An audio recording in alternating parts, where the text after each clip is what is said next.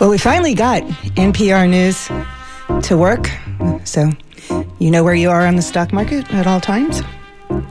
My name is Joellen Schilke. I am the hostess who loves you absolutely the mostest. I'm so excited that I get to talk to you today. Even more exciting, we get to talk with two interviews today. We're going to be speaking with Agueda Sanchez about her amazing, beautiful, stunning show at the Morian Arts Center called The Other Pandemic. And then at the end of the show, Ed Lehman, he who hosts Postmodern Hootenanny, is going to pop in to talk about the Living Mirror playback tonight. So stay tuned.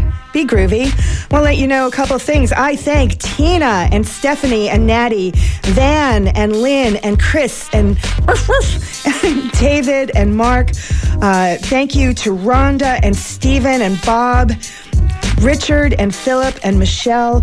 Thank you so much to Co-Conspirator. Thank you for supporting Art in Your Ear. So thrilled that we made our goal last week. Thank you for that support. The station just needs a little teeny bit. So if you did not get a chance to support the shows you listen to, I ask you, please go online at WMNF.org or call 813-238-8001 and go ahead and do that final thing. You listen, you love, now support.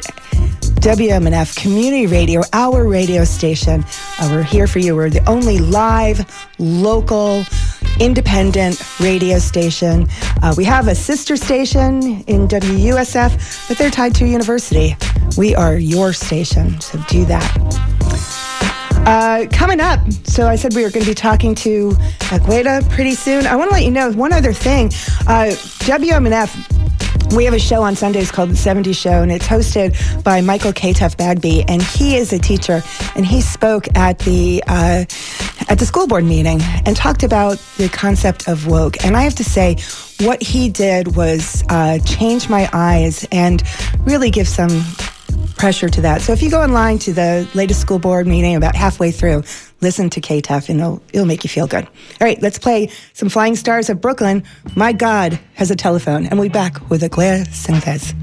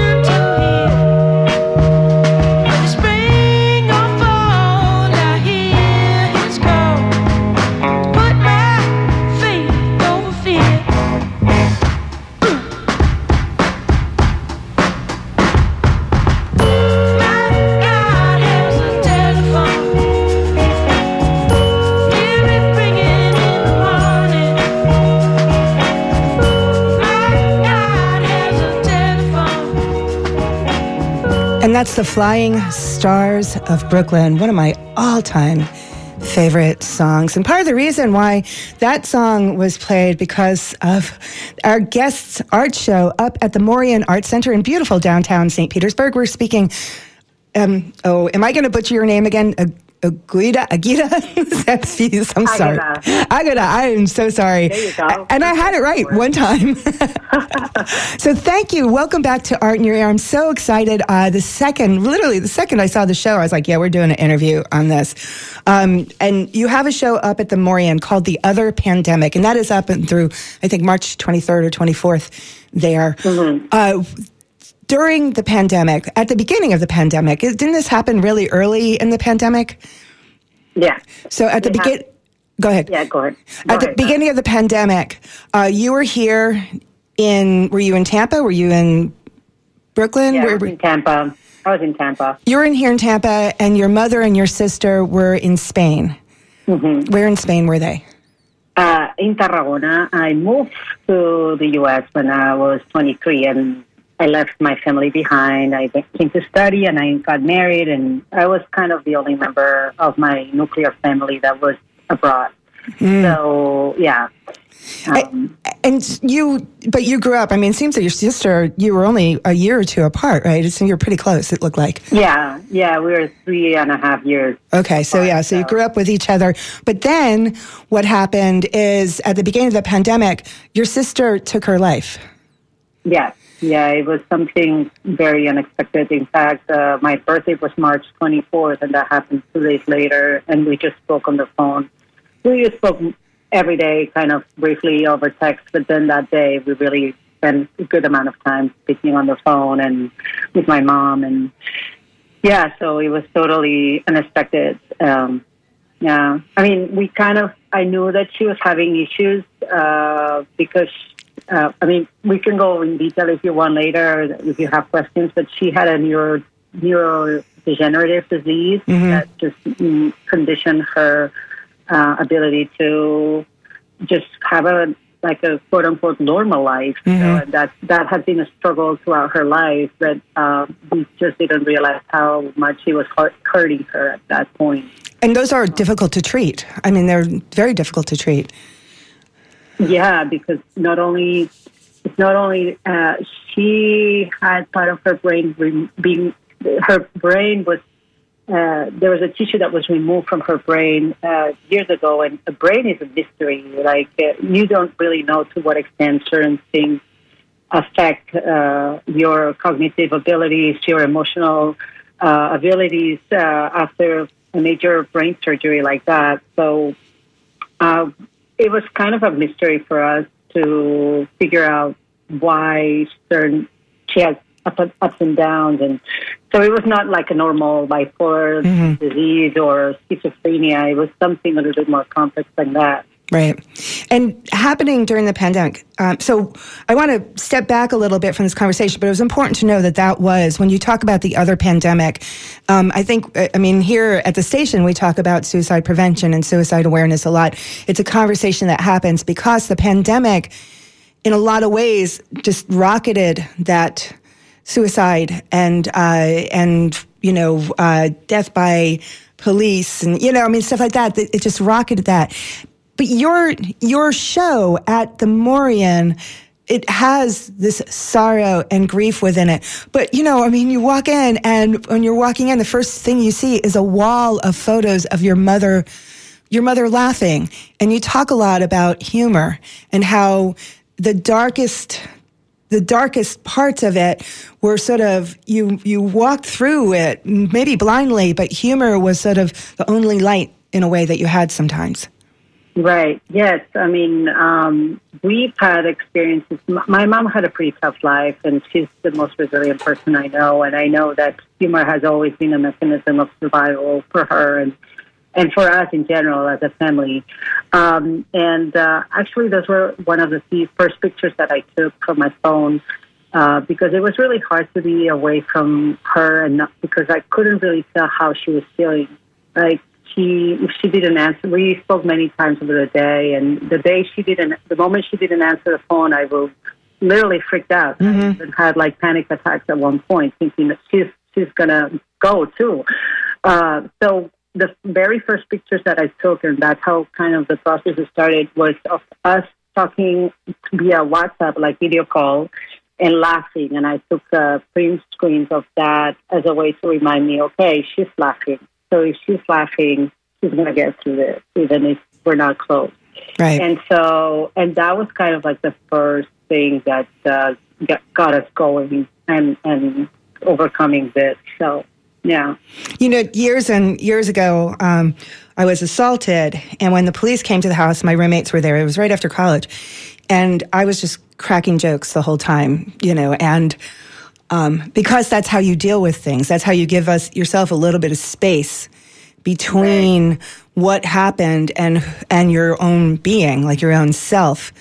So, and I did wonder, looking at this, if it's more of a woman's tool than a man's tool. I don't know. Like, I don't have a theory, but I know so many women that have used laughter and humor as armor, you know, from the world, or armor from the big things. Did you and your mother ever talk about that part?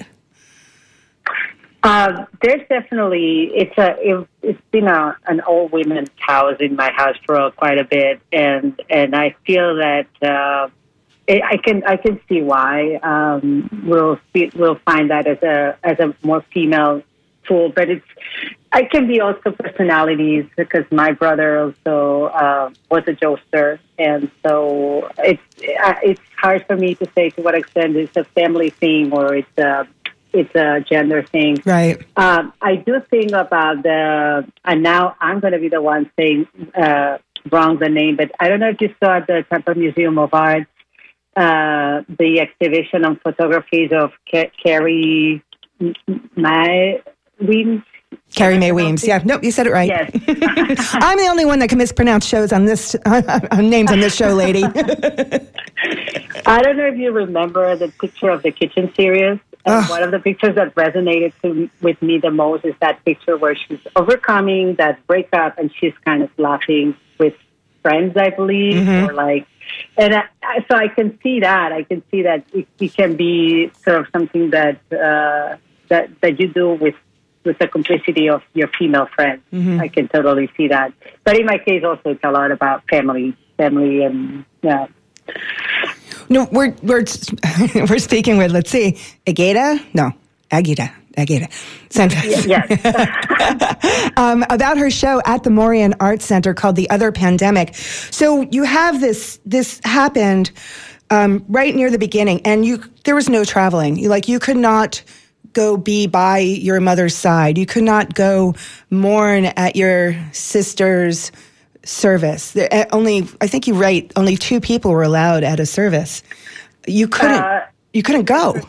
Yeah, so that was one of the things that I feel I can connect the most with immigrants who have similar experience in places where deaths from COVID skyrocketed, like Brazil or Chile or Spain and Italy at the time, at the very beginning, right? And, as an immigrant, when you leave your country, one of the things that you always fear is not to be there when you have to be. And I've always been pretty good at, like, going back to weddings, to moments where challenging moments as well. And so to me, not being there for something like this was really traumatizing, and especially under the circumstances that everything happened, because yes, we had 2 people at the cremation ceremony, and then 4 people at the funeral at the cemetery.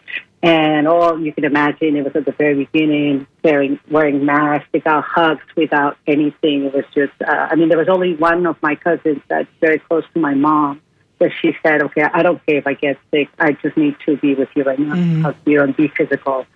So the fact that there was no physical interaction was really strange. And in a way, both my mom and I had the support of my close family. My husband was incredible, my kids. But the fact that there was no mourning together, affection, it was created as a sensation of having to neutralize the emotions and leave that for later, like a proper mourning. Because I don't think you can mourn without hugging. Like, that's the way we are in my house, in a way. Like, we are very affectionate. So kind of not having that forced us a little bit to neutralize emotions and leave that for later. And we did have a big funeral a year later. It was really moving and emotional and everything. But at that moment, it felt like there's so much uncertainty. This is all so surreal. And if we don't have that physicality, we're all far away from each other. And we just have to kind of bury this inside of us for a little bit. So we try to do that. But this led, I have to say, but this led to you, as part of the neutralizing and part of that, I can't really go through this whole process by myself because there's not enough of my different languages I speak in doing that. So when and how did picking up the phone camera or picking up other cameras, talk about the part where now I'm going to record this, I'm going to take pictures of it, I'm going to document this. Talk about that, the entry into that part. So at the beginning, the print screens were almost intuitive. There was nothing really thought out. Even though to me, photography is mostly a mental construction that we use to kind of put out ideas out there. The print screens that I took of my mom and then a print screen that I took when I was video chatting during the funeral were sort of the things that I did almost intuitively. But when it really started, the idea of documenting started when I saw my kids in the bathtub playing and laughing. And so I thought about my sister and how we used to do that together. And I thought, I want to pay tribute to her by documenting that siblings relationship that my kids have. That I hope, because I don't have pictures of that, I have my memories. And I thought, and I put those ideas together, the memories of the things we did together and how I found those in my own kids. And they were spending so much time together because we were all at home, right? Even though there was no really a hardcore lockdown in Florida versus Europe, we spent a fair amount of time in the house, especially the first 2-3 weeks. So that was a lot of hours with my kids. And I had the opportunity to kind of reflect on my memories with my sister through their eyes and through their experiences. And then from there, I just started documenting my whole every day. It was really inspiring also to connect with other female photographers, especially online, kind of, processing a lot of more how we approach photography and times when you can get out of the house. And I saw really interesting stories being done. I have a great friend called Julia Chan. She did a whole series on what happened in her couch. Because her couch all of a sudden had this huge life, right? And so I was like, let me document this, and also reviewing the images that I took on a daily basis helped me see if I was present in the moment, if I was really overcoming this in a way that was healthy for me and also for my kids. I needed to be present, to be with them and kind of put this grieving aside and just be with them and try to have some sort of normalcy in our lives. And I will have moments where that was impossible or moments where I needed to retreat, and I would document those too. Mm-hmm. And so it was a tool to also reflect upon where I was every single day. Well, there's also a wonderful video. It's just pure joy video with, of course, the sadness tinged. But like in the U.S., everywhere, I think it was happening all over the world, people would come out on a regular basis and hit pots and pans and stuff like that to celebrate the healthcare workers. But on her birthday, instead, was it on her birthday or right around her birthday? Instead, people came out and banged the pots and pans for your sister, for Anya. Anna? Yes. Is that Anna? Anna. It was her funeral, actually. So when it first happened, the idea that she was not going to have a funeral it was very traumatizing, and it kept me awake. I was like, I can't believe that we're just going to be at home. This is at the very beginning, so people were not, the online funeral and all of that was not, the awake. The online awakes were not a thing yet. It was just very early in the time. Mm-hmm. So I was just I'm not sure what we're going to do to kind of support my mom in in this moment, because she was going to be by herself there with my cousin doing the cremation, which I think is the most hard moment of the whole thing. And so what I decided quickly is like, okay, every day at 8 o'clock, we're getting out in the balconies in Spain, especially at the beginning. It was something that people really took seriously and did as a ritual, daily ritual. And I asked families and friends and even strangers that found out about this to just go in the balcony with a sign saying, "Today the clapping is for you, Ana." And so we made that compilation and we screen it to my mother during the cremation so she could feel supported with everybody. And so, and that was something that was, I mean, she keeps talking about it and seeing it again at the exhibition was very special because you feel lonely. You feel like, you can imagine, no, if you're going through that and you're by yourself, it was something she could just hold on to, even if it was just a video, but it was the emotion of feeling supported was there and she felt it. And that was, the video met the purpose. And I think in a way it was the first step to recovery, to say you're not alone. We are not physically together, but you're not alone. And right. And then you got to go to Spain. Mm-hmm. Yeah. There's a photo that you took, and it's in the airport. And you're sort of standing sort of in the center of the photo with an empty, there's windows and chairs. And then on the right side of the photo, there's a play area for kids that's empty. And somehow, out of all of the different things in there, that empty play area was just kind of one of those like, and just sort of like the isolation, it highlighted the isolation more in that photo than in some of the photos that were sort of more straightforward. Yeah. It's interesting because we go to Spain every summer with my kids, and sometimes we take the same route and we go to the same airport. And I have pictures of my kids playing in that same playground years before. So to me, to see that playground completely empty with nobody around, and this, speakers reminding me to keep social distance with nobody, really, because I was kind of by myself there, was really shocking. It was because that playground had been a place of anticipation of something exciting in the past, and at that moment was an anticipation of mourning. Mm-hmm. A mourning that really started in the airport when you don't see anybody. It was like 3-4 passengers, and we were all like wearing the mask, and it was still at the time when there was no vaccines, and people didn't know exactly what was happening, and so it was. Is there? I'm sorry. I know I'm skipping on a rail because there's other things that are in the show that I want to see. But how's your mom right now?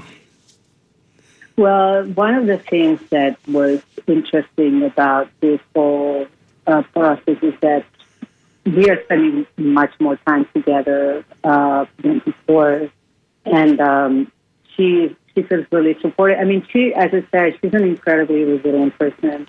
She adjusted to coming here 3 months out of the year very naturally to make her friends. And now back at home, she tries to do new routines for the first time that she didn't do before, because she had been taking care of my sister for 30 years. Mm-hmm. So for her to think about herself and just do things that she likes, it's kind of like a novelty. So she's really trying, and that's what gives me peace of mind, the fact that she keeps trying new things. She keeps trying to make an effort of reconnecting with friends she hasn't seen in many years. And I think people in general were really excited of going back to normal life, and there's this new energy of trying to be more social in general. Mm-hmm. Like when I go to Spain, I go to the streets, and I mean, I think Spain in general is a country where people like to socialize. You see the cafes are filled with people all the time. Doesn't matter what time of the day. I love that about Spain. Yeah. It's a fun place.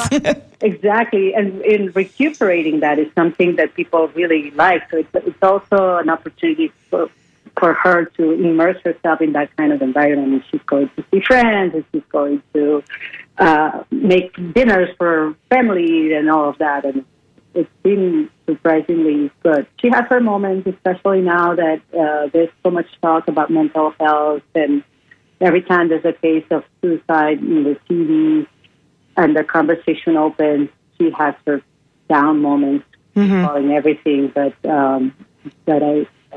it's admirable, like how strong she is. It's to make art. I mean, that's what artists do. Obviously, it's a silly, not a silly statement, but you make art out of what you're experiencing and where you're going through. And so going back there and to sort of finish what you're saying, there's a wonderful photo of your mom sitting on the beach looking out at the water, and there's some boats and leisure craft and stuff like that there. You know, this sense of like, okay, life goes on. And in my family and in my life, and many of our listeners who have dealt with different types of death that have been painful and stuff like that, life often does go on. Not always, but does go on. Did you? There was a sense of like how the photos changed as the situation sort of went, and some of that is practical. You know, there's the series of photos that are just the screenshots of your phone video, you know, FaceTiming with your mom.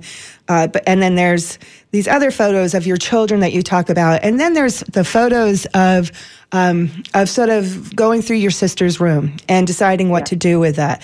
And I'm sure listeners out there have had to do that. I've had to do that with my family and help other people do it with their family. And that can be an experience that has both a lot of laughter, like, oh my God, I can't believe that, you know, she kept this. And then just sort of, you know, a pair of slippers can then just destroy you also at the same time. When you were deciding to take photos, when you were deciding to do this, I'm going to, you know, continue to document this, what were you thinking about, like where you wanted the camera placed, how you wanted to be in the photo, how your mom wanted to, like, were there discussions with your mom about, look, I'm going to document this? How did that part, what were some of the decisions that you made about the photos when you were there cleaning out the room or putting the artwork out or the dog or any of that stuff? To be honest, I let the moment. So I first entered, I knew that I wanted to take my time with that because I had a brother that passed away 20 years earlier, and it was so sudden, and we were in so much pain that we kind of, it was unbearable. We just pack everything really quickly, and then, you know, and then I regretted that a little bit. And so because of that experience and because I've talked about that moment of what to keep, what to leave behind with people afterwards, I knew that I kind of wanted to take a minute on that moment, especially because I didn't have a funeral with her, and I wanted to really say goodbye to her. So, and my mom couldn't enter that room in the whole time that she waited for me. Right. So that room was not touched for 2 months. Right. And so I first went in myself, and I intentionally took pictures of the things that caught my attention. And then once I kind of had a moment there, I put the camera in a corner, and I just put the intervalometer, which is the way I shot a lot of the things that I shot back home as part of our routine and as a way to include me in the photos. And so the intervalometer was on for like, I don't know, a couple hours, shooting everything that we were doing, how we were going through things.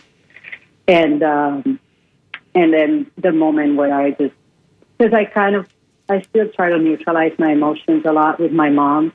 You know, in a moment like that, you have to be the strong one. Mm-hmm. But then at night, when everything was packed and it was really the moment to say goodbye, I went back in and I put the intervalometer, and I just spent some time just, you know, taking it in, everything. And that was really comforting. It was painful. It was painful, but comforting. I'm happy I did it because the experience I had in the past with that. And I thought it was really important to include that and make it really prominent in the exhibition because we, like anybody who has to deal with leaving, saying goodbye to somebody, has to deal with that, like the items, what you keep, what you leave behind. And it's a very key moment of a mourning process, I feel.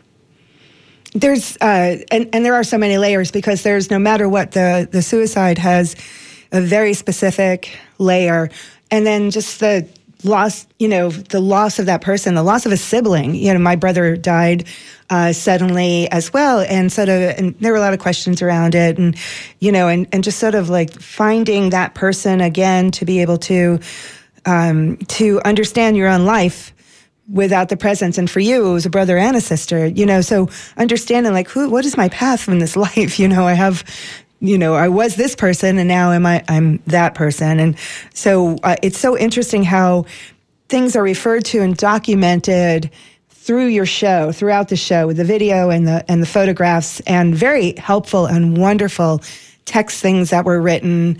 Did you work with Amanda Cooper on this show, or what? Did you work with someone with Maureen when putting this show together?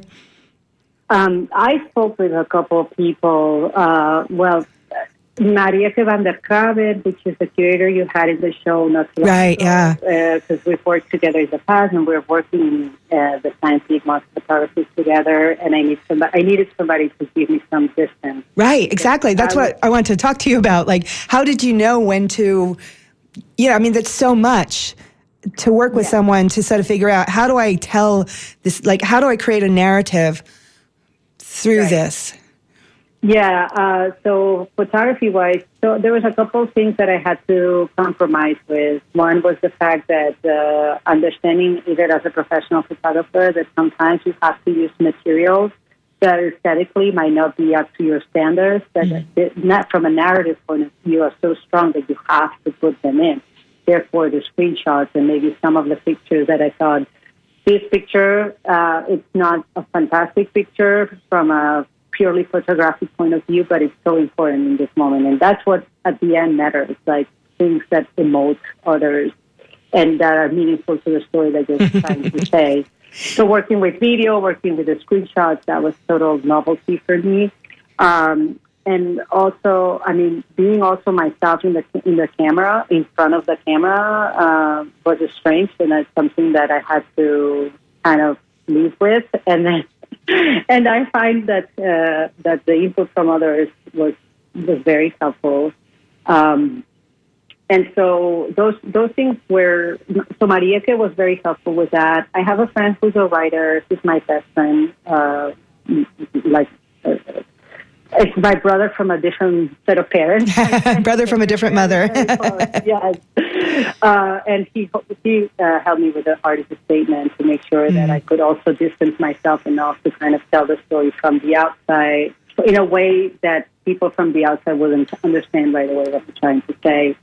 And Amanda also tried to give me some input on the pictures. But it was a long process. I had to go back over many times. I printed many pictures. I hanged them on the wall, and I try to make these connections even in chronological moments that were not happening. Even in moments where they were not chronologically in order. So there's a photo of me looking at the horizon in Florida in the beach. That was from April, and the picture from my mom is from July. But going through the pictures, you say, okay, and seeing them in a giant wall, all displayed, then you start making these connections. And that's something Marieke was highly recommending me to do, just go over them a million times to do your selection and put your ideas together. And that was, I'm very thankful for that, yes. And what is, we only have a few seconds left. What is coming up next for you? What are you working on now? Well, I am the St. Pete. I'm also an arts administrator, and something I enjoy a lot to work with other artists. So the St. Pete Month of Photography, we're putting a couple of events together there. Oh, good. Yes, and then in terms of series, I have a small little series coming up in the Carl Cultural Center about motherhood and filter, because I like telling the stories about motherhood that are not what people are used to seeing social media. Nothing happy, lovey-dovey. So I'm trying to challenge moms to really show what they don't post on social media and try to be vulnerable with their experience as mothers. So. That's wonderful. Well, please do send us the information on that. Well, I want to mention that the Other Pandemic is open through March 23rd at the Morian Arts Center in downtown. The Morian is located at 719 Central Avenue in St. Pete. If you want some information, you can go online to Morian. It's spelled Morean, artscenter.org.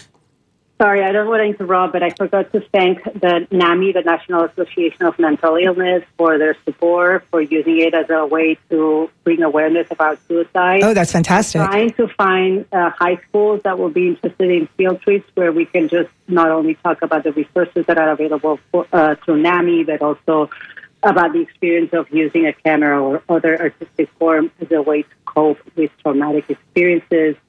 And so it's trying to keep the conversation open about suicide in a way that will prevent it from happening again. Oh, that's wonderful. So art teachers and parents and educators out there, if you're interested in working with the show, The Other Pandemic, please get in touch with me and I will forward it on too, because that's beautiful. Well, thank you so much for calling in. I'm so excited. It's such a lovely show.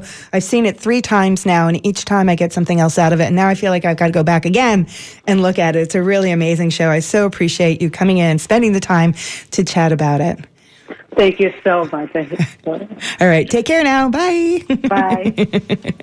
How interesting. Hey, we've got coming up in just a few minutes, we have Ed Lehman's going to come in to talk about the improv that's going on at the station tonight. Anything else? And so I've got also different things going on for WMNF. First, I want to make sure I play this for you. You can keep quality programming on air and quality air in our lungs and cities by choosing a greener vehicle and donating your heavy emitter to WMNF. We make donating easy and the pickup is free. WMNFcar.org has more. Okay, there we go. I'm not sure what's going on. Also, I want to let you know a couple different things going on about town. 2 youth-oriented things. Creative Pinellas has declared Youth Art Month, and that's March 4th through April 2nd.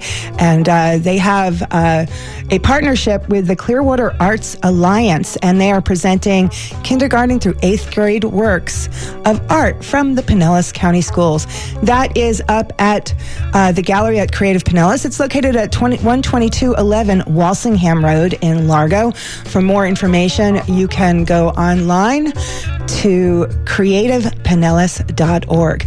And partnering with that, Think Tank Theater's Young Artist Ensemble, it's a mouthful.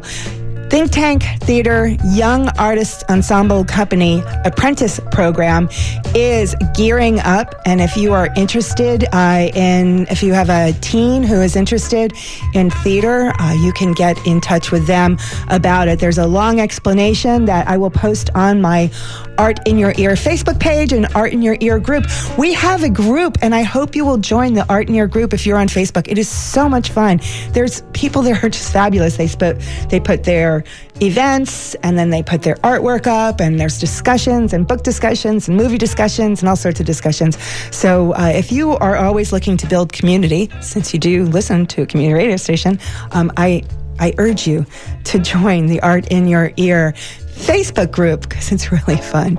So, and then I'll put the Think Tank Theater stuff up. But if you want more information right now, you can go online to www.thinktanktya.org. thinktanktya.org.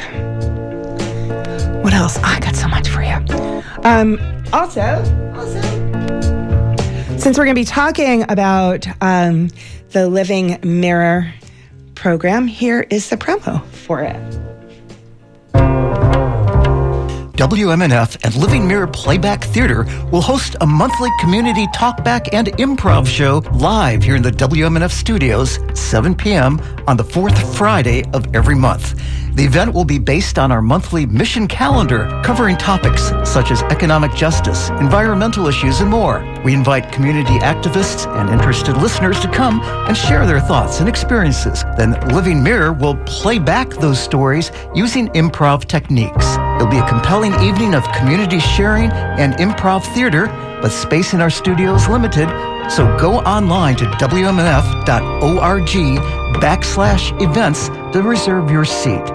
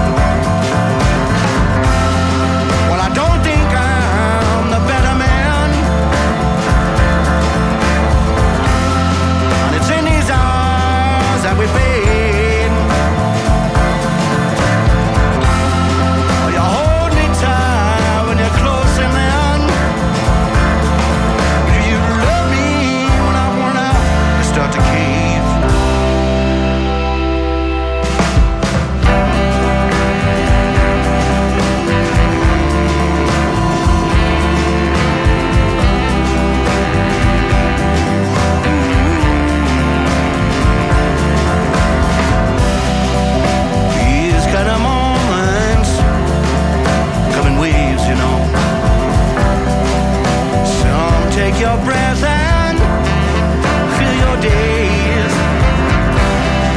It's a powerful love you wanna know.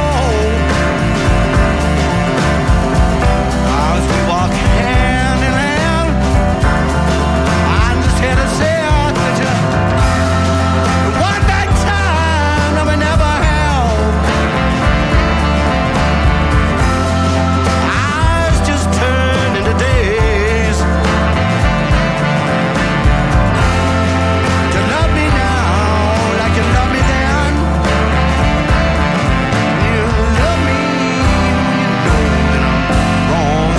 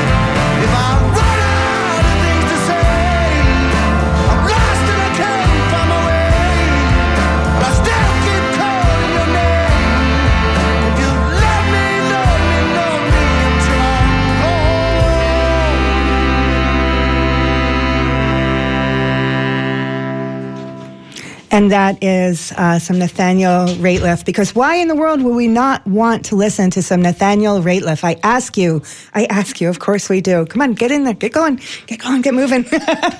We have a special guest in the studio. It's always a delight and a rare delight for me to get to talk to one of the other programmers about fun things that they're doing. And so today seems to be the day that I get to do it, because most postmodern hootenanny maven Ed Lehman is here today. Hello, Ed. Hey, how are you doing? I'm fine. Welcome back to Art in Your Ear. Well, it's really nice to be here. I remember one time I actually did sub here. I know. It was great. It was great. That's why I can never have you, because you might be too good. So you're part of, or you're the mastermind of, you got to let me know, of the Living Mirror Playback Theater. And there's a program at WMNF. It's a talkback and improv. And that happens tonight. Tonight. It is a free program, but since the space is kind of limited, people have to kind of make a reservation. Is that correct? Right. You can go online, WMNF.org/events. Ours is the first one that'll pop up there. And you just, say how many seats you need. Right. And I will say, we have plenty available seats now. So please do. Well, I think it kind of, because usually it's the last Friday of the month, but we had the fund drive, so it got thrown off. So people, I think, are thrown off. And it's one of the things that's really nice about it. And we're going to get into the improv for a minute, because I love improv with a unreasonable amount of passion. But you also have invited, because each one sort of focuses on what the mission calendar is for WMNF. And the February one, of course, is Black history, Black culture, and, civil rights, all that type of stuff. And you've got Walter Smith Jr. He's coming in from from his Sunday show, which the name I just blanked out on his Sunday show. Sorry, Walter. I knew it this morning. I posted about it. So how does it work? Like when someone does it, because most of the time, like with improv, do you get cues from the audience about what you're going to do, or how does that whole thing work? I am so glad you asked that question. Yay. This is a form called playback theater. It originated in the mid-'70s. There was a gentleman named Joe Fox who was equally adept in theater and psychology. And in psychology, they do something called psychodrama, which is they dramatize some of the patients, maybe their parents too. And sometimes you just have psychodrama. Right, exactly. And they use it as a therapy tool. And this guy was talking with some other professionals in both areas, in both theater and psychology. And he said, I just feel like there's something in the middle of this where these two things can kind of join and create something different and new. That's playback. And how it works is we have 4 actors who are going to embody the story that gets told. We have a person who's the MC, call them the conductor. They invite people from the audience to come and share an experience from their life. And this experience can be very short. It can be a little long, lengthy. And we have different forms that we practice on a weekly basis. Now, you think in terms of improv, and you go, how can you practice improv? Well, let me tell you, there's about half a dozen different ways that we will present the story and forms that we follow once the story is done. So you don't know what the story is going to be, because the audience is going to say, oh, we've got this going, I mean, I can think of a story during when the marches after George Floyd was murdered came through our neighborhood, and how the people celebrated it, but they ended up with there was a neighbor pointing a gun at everyone, and so it's kind of like, oh, this is such a roller coaster. So if I told you that story, you would have to sort of fit it into one of these modalities. Exactly. So the conductor's job is to decide what form it's going to be presented in, and then he informs the actors of that. Are you the conductor? Tonight I am. I'm one of the conductors. Can you say that? I am the conductor. Well, no, I got the little step. No, I don't have the little stick thing. That's for other Oh, too bad. Yeah. But the other conductor we have, her name's Erin. She couldn't make it, and she's really good. She did the first show we had here a month ago, and it was a great show. We had a lot of people there. A lot of great stories were told. It was about homelessness and hunger, and you would think that'd be a downer sort of evening, right. But it wasn't. It wasn't at all. It's hard to be down with improv because the energy that kind of cackles, right? Crackles and cackles off the stage, because people have to think on their feet, and that's a pleasure and a joy to watch. I would imagine it's a pleasure and joy to have to do as well. Oh, absolutely. Yeah, that's how I started about 5 years ago with the troupe, and that's what I was doing acting. In fact, just to kind of give you a feel for what playback can do, there was an organization that supported parents who had given up their children at an early age, and they had this kind of like a convention thing over in Clearwater. That's the first acting gig I went with the troupe. And so I'm driving there thinking, oh my God, these are parents who have given up their kids. This is going to be a heartbreaking show. And it wasn't. Right. There was the stories were so much affirmation came out. Many of them reconnected with their children as adults, and it was a beautiful evening. And I was afraid for nothing, because it was wonderful. I think that is, and especially like after the last conversation that I just had with the guest it was about art, but it was also about suicide and grief and stuff like that. So with her show, I kind of was going back and forth because tune in for an hour of suicide. Nobody is going to want to do that. But the work was so good. And then at the end, there was this love. Like, it was just, you didn't walk away from the show with the idea of grief. You walked away with the idea of love, and love continues past all these different things. And it seems like with the improv that you're doing is that it's not this one beat, like everything is terrible. It's like, here's the whole of a person. Here's the whole of a life. And we use a lot of humor and fun and laughter to make our way through the world. So did you bring this? Was this your idea for WMNF to do? Yes, I had the brainstorm one night of looking at the mission calendar, and it struck me that all these subjects that we have are exactly subjects that, as a troupe, Living Mirror is interested in, and has in fact done shows on many of those subjects. And so I just want, because it's so fascinating, and Friday nights are hard for me just because driving to Tampa, driving 140 miles in a day is but it's because, as I said, I love improv. I love it. I love the energy that improv exudes, and the excitement in the audience, and the excitement on the stage. So you have a small audience. There's only 28 people or 30 something? 26 or so. 26 people that could be in there. So that makes it a lot more intimate too. Yes, and that's nice. We kind of struggled with, do we need to provide microphones and things? No, the first one we did, the space is acoustically cool. It works well. Right, it's our live music studio. It's our live music studio, right. We're starting to run out of time a little bit. So tonight, let's do some facts. So people have to go online. Super easy to do. And reserve seats. Can they call and reserve the seats? No, just go online. Go online. And I will also say, if you have a problem with it and it's somehow you can't make it work, don't let it stop you. Come on down. We'll take come. We'll take care of it. Because it's really not to miss. And next month, so it's going to be on the 4th Friday of March. We are going to adjust it a little bit to make it, like you said earlier, the last Friday. The last Friday. So every month will be the last. So it'll actually be the week after, the 24th, whatever it is, 30th or... It is the 31st, my dad's birthday. Ooh, okay. So the 31st will be that one, and it's Women's History, Women's Culture number. Right, absolutely. So that's going to be on fire. Is there a way, through the WMNF website the only way to find out information about you guys, or is there any other way to find out information? We do have a Facebook page. Okay. It's Living Mirror Playback Theater of Tampa. There's an old site that's kind of dead, so we don't want to go there. So we will, so dear listener, after the show, I will share that on our Facebook page so you can find it if needed. Ed, thank you so much for coming in. Postmodern Hootenanny airs on Sundays at 10 to noon. And it is a delightful show. Thank you very much for coming in. Thank you for having me. So everyone, you've been listening to Art in Your Ear here on WMNF 88.5 FM. WMNF Tampa, the best little station in the nation.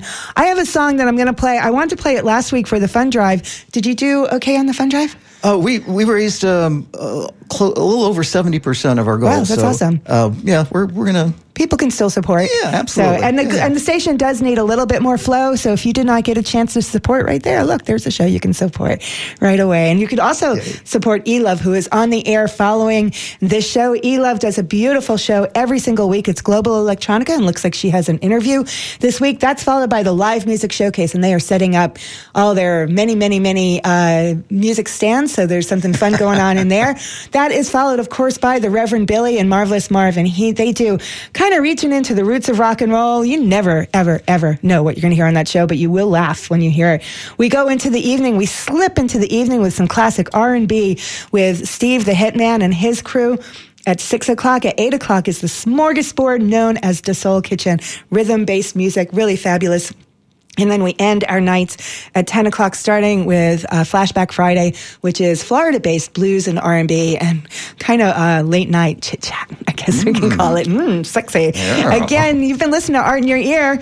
My name is Joellen Schilke. I am the hostess who loves you absolutely the most. If you want to get in touch with me, you certainly can do that. Just email Joellen, Joellen, at WMNF.org. And thanks again to everybody who supported Art in Your Ear. I love you. You rock. NPR News is coming up next. Stay tuned. Thank you. Bye.